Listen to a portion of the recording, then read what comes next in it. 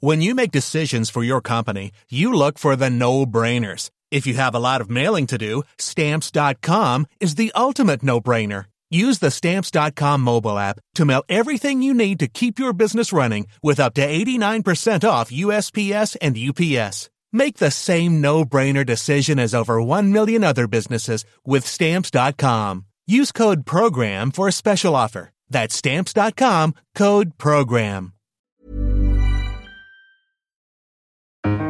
Hello and welcome to the Rachman Review. I'm Gideon Rachman, Chief Foreign Affairs Commentator of the Financial Times.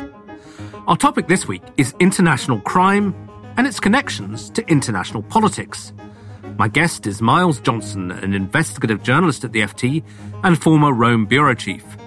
Miles is author of a new book called Chasing Shadows, which is a fascinating true story of drug smuggling that linked the Italian mafia, the Colombian drug cartels, the Hezbollah militia in Lebanon, and the Drug Enforcement Agency in the US. It's a story that also tells a wider tale of how money, drugs, crime, politics, and geopolitical struggle can all mingle together. So, how deep are the connections between international politics and international crime?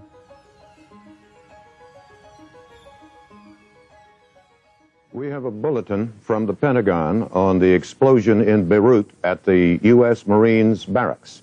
The Pentagon now estimates that 120, possibly more, 120 American Marines have been killed. 45 of the more critically wounded have been evacuated. Others remain to be evacuated later. The attack on the U.S. Marine barracks in Beirut in 1983 killed 241 U.S. servicemen, the biggest loss of life suffered in one day by the U.S. Marines since the Second World War.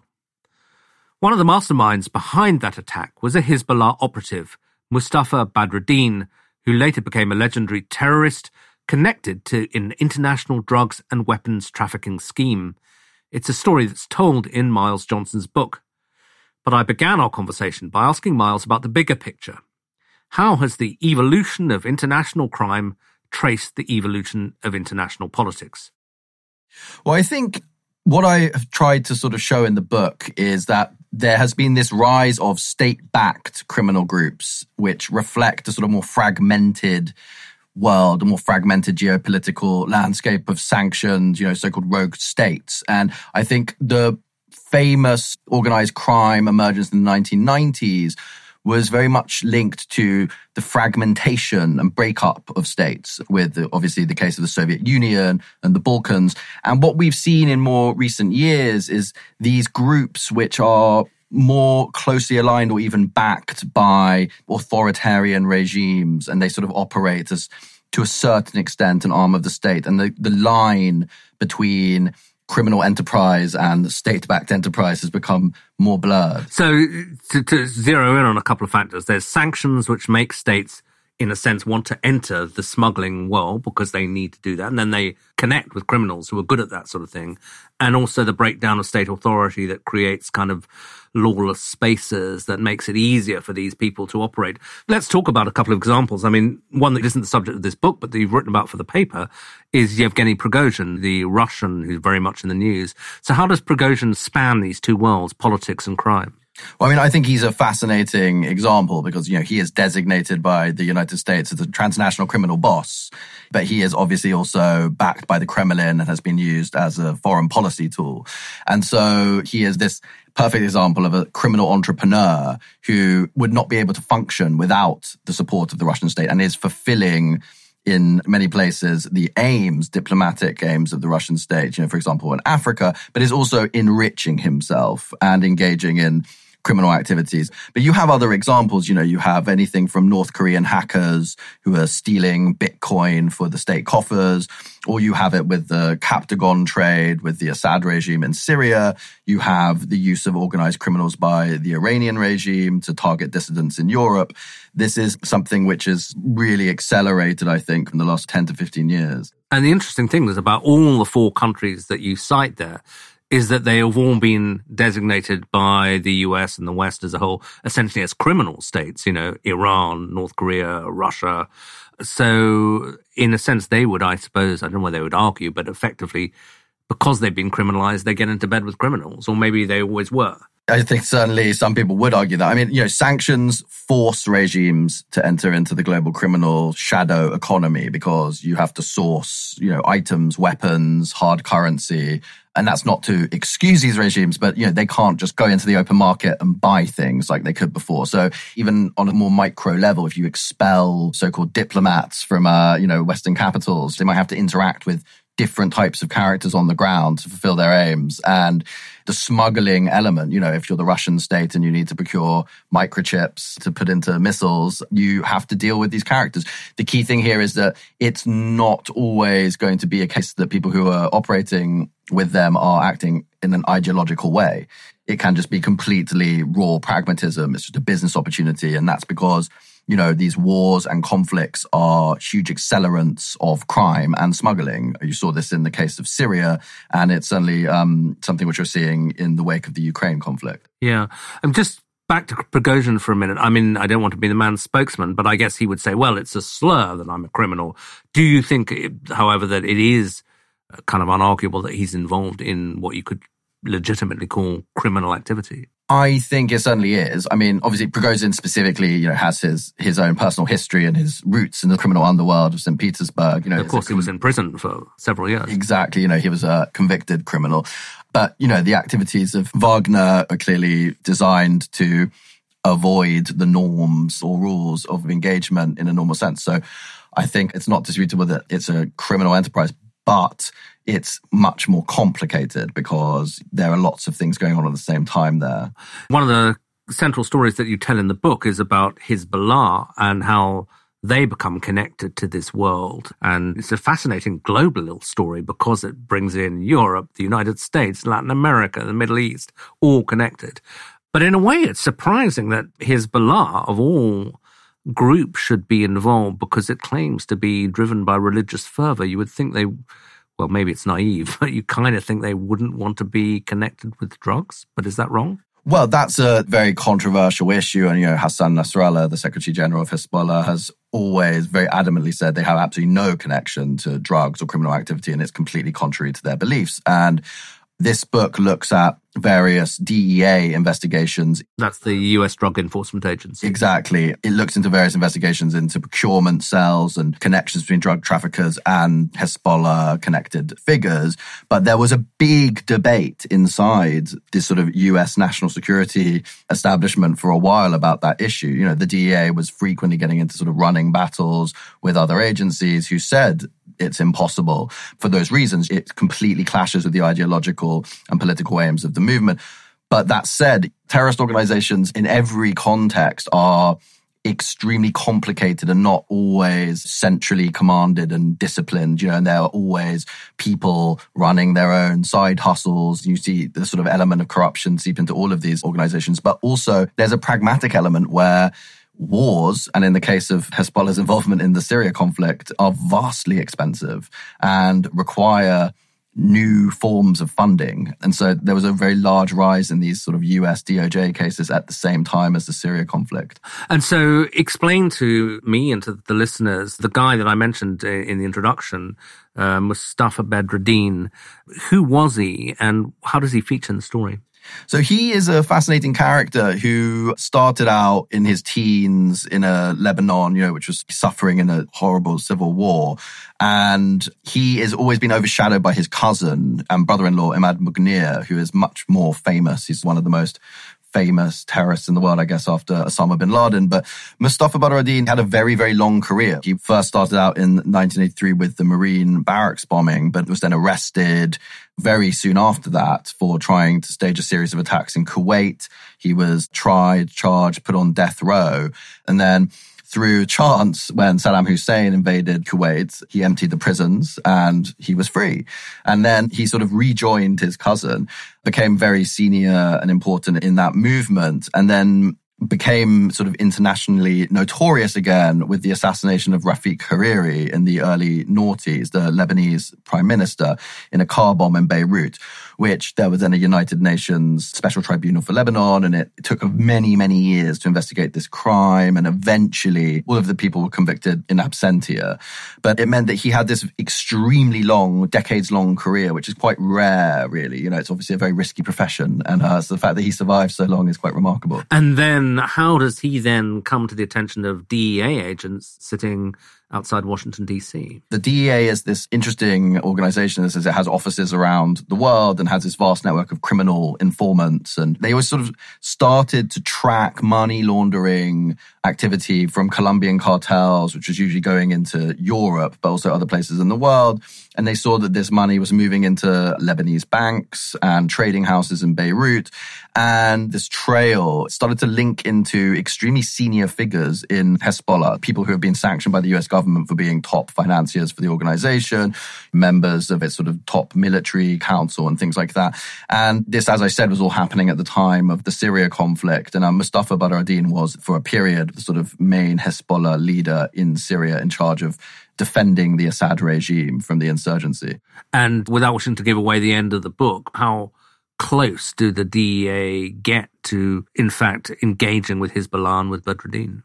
Pretty close. Eventually when these investigations come down, they really reach up into the highest levels of the organization. People who are blood relatives of some of the very top people in the organization. They have a pretty substantial amount of evidence to also show the strategic nature of these cells, because, by laundering money, you might not actually really care where the money is coming from, but you have a customer, in the case of a large European drugs trafficking organization, which is just building up this massive pile of cash in Europe from selling cocaine they're buying from Colombia, and they need to get that back to Colombia somehow. So if you have these sort of procurement cells, you will take that money for a fee, call it 15%, 20%, and then sort of at the same time are engaged in complex trading of sanctioned oil from Iran and also procuring, large amounts of Russian weaponry to send to the Assad regime.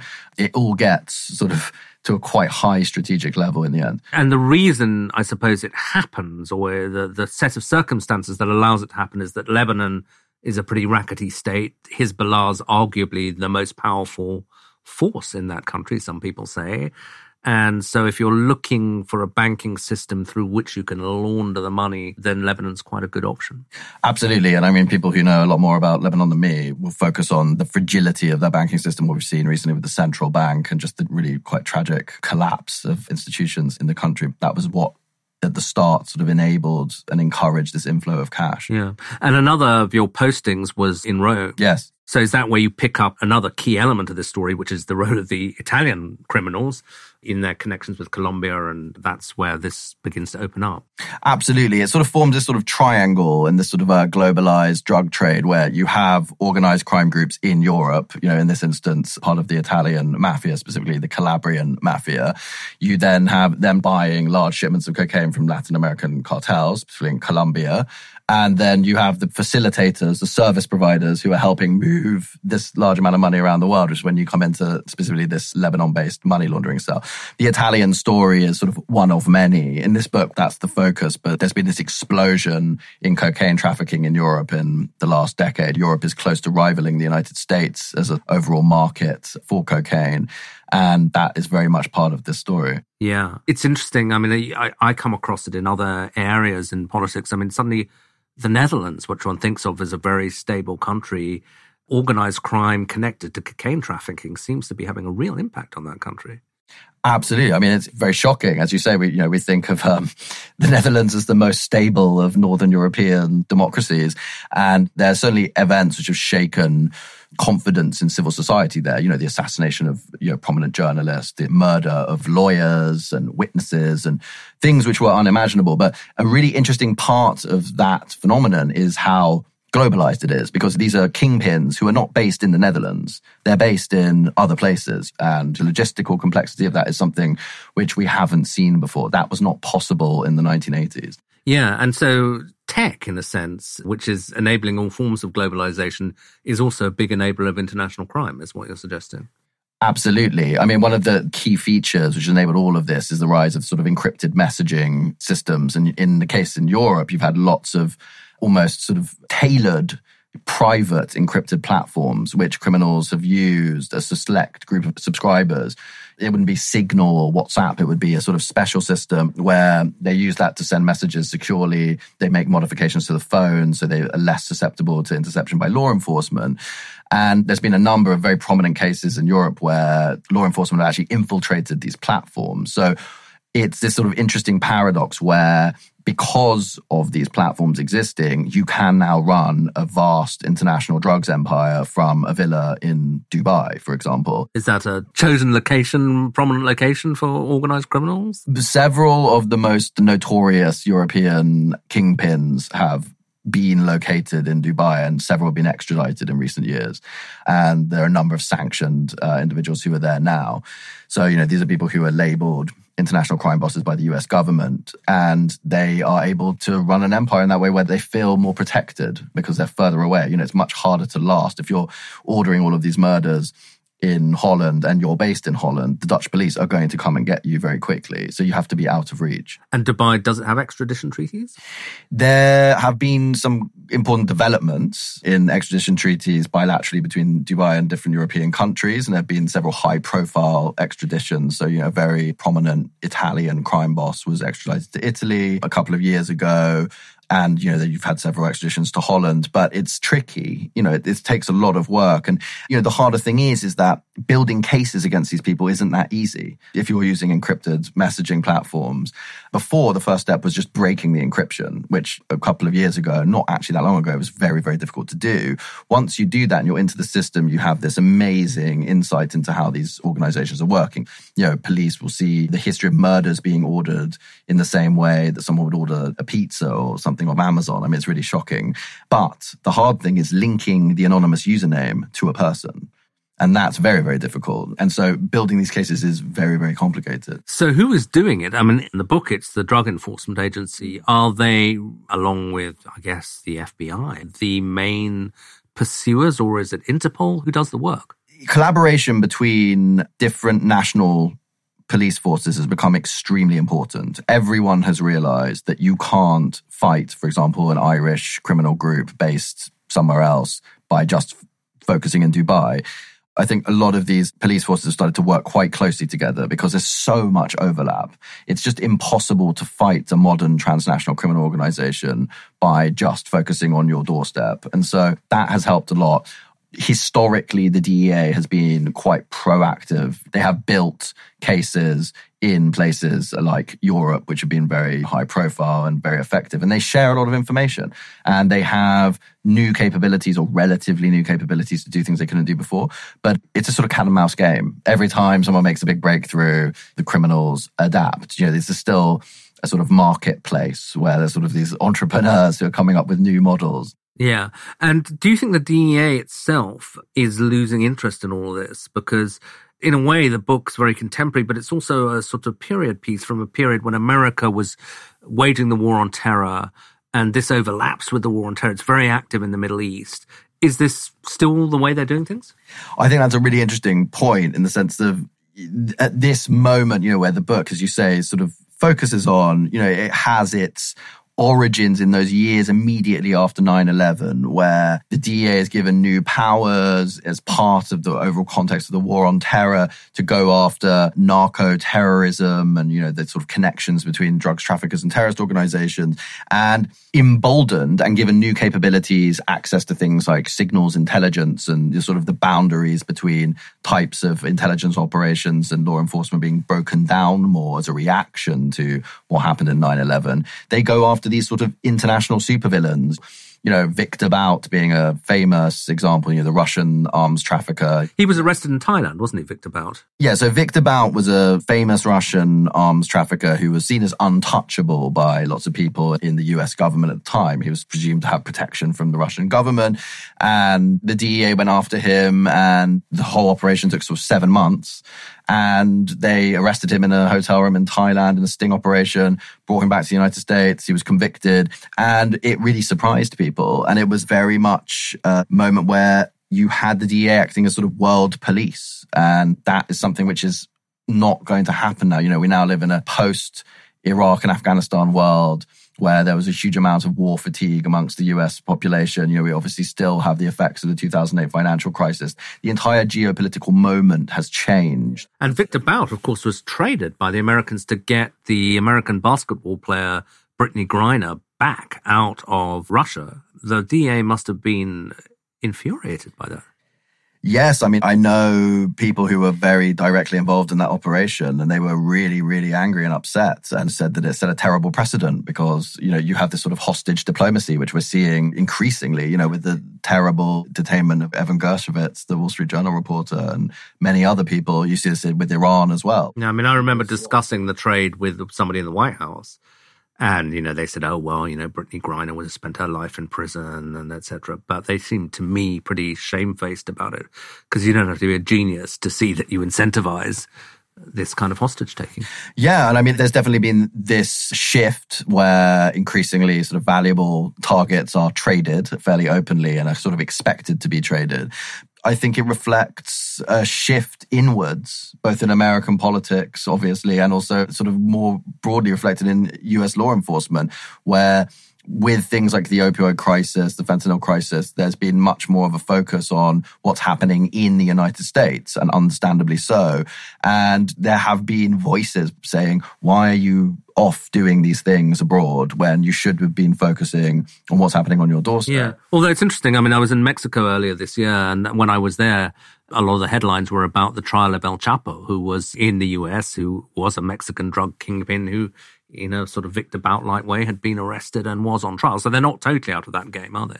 No. I mean, they're certainly still very active, especially in Latin America. But I think some of the more adventurous operations, going after people who are sort of very politically connected operators in this shadowy world of intrigue, frequently weapons traffickers who were later revealed to be assets for various foreign intelligence agencies. And when they arrest them in these dramatic sting operations, they cause these huge diplomatic incidents. And they had this sort of reputation in some quarters as these sort of cowboys, but in other quarters as these very effective people who were getting things done that others weren't. And what's your view about the war on drugs and what the DEA kind of people you write about in the book were doing? I mean, in some ways, they're very impressive people. They're putting stuff together, great patience and investigative power. But there's always been this gnawing question that, okay, you arrest Victor Bout or whoever, but that you may be losing the war, even if you win individual battles. I think it would probably be broadly acknowledged it's impossible to win a war against drugs. It's a sort of a war which cannot be won. Whatever you do, however much resources you pour into it, there will always be drugs traffickers and always people taking drugs. I think you can separate the need for international coordinated action against serious transnational criminals and other bad actors with the broader sort of policy of the war on drugs. And I think if you don't have an effective international deterrent against these sorts of new types of hybrid actors, then there will be spaces in the world they can operate in and get stronger. So I think it would be a shame to discredit everything that they did because of a sort of broader policy failure. Yeah. And I mean, I get the sense talking to you that we're going to see more of the kind of thing you're writing about in the book, because particularly with Russia now essentially an outlaw state, desperately needing all the money and the weapons, et cetera, plus microchips, whatever. They're in the smuggling game now. They are a country that has very few scruples. So I would have thought their connections with international crime are only going to grow, yeah?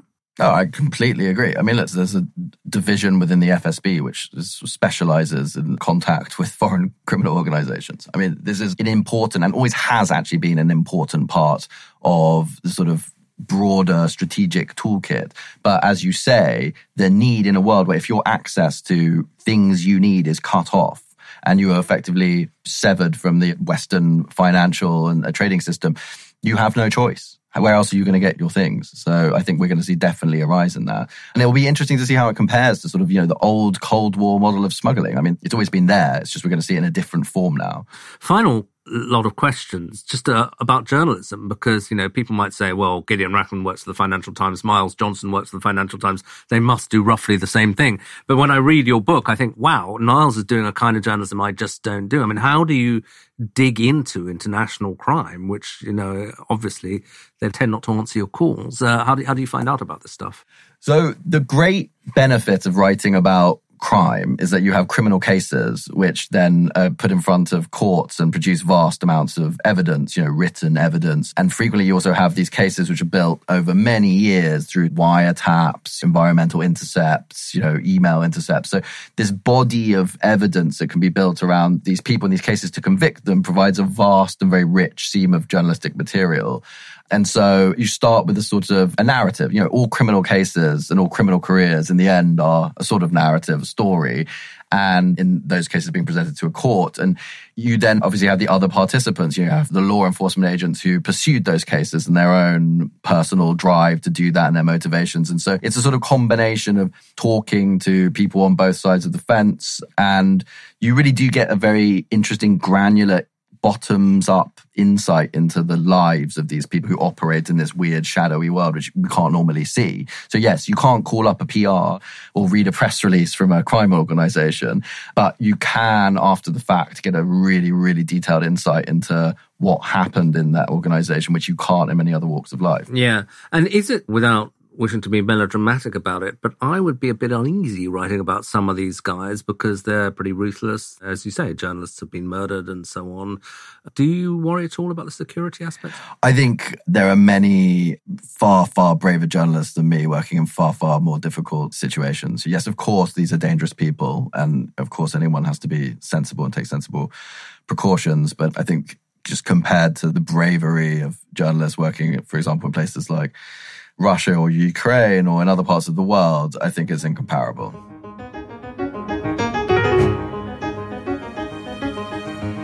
That was Miles Johnson, ending this edition of the Rachman Review. Thanks for listening, and please join me again next week.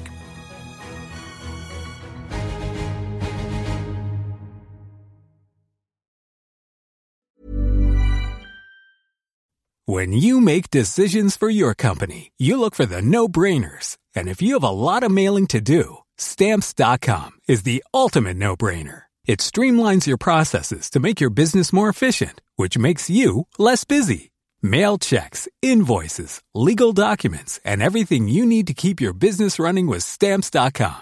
Seamlessly connect with every major marketplace and shopping cart. Schedule package pickups and see your cheapest and fastest shipping options from different carriers. With rates up to 89% off USPS and UPS rates. And with the Stamps.com mobile app, you can take care of mailing and shipping wherever you are. Make the same no-brainer decision as over 1 million other businesses with Stamps.com. Sign up with code PROGRAM for a 4-week trial, plus free postage and a free digital scale. No long-term commitments or contracts. That's Stamps.com. Code PROGRAM.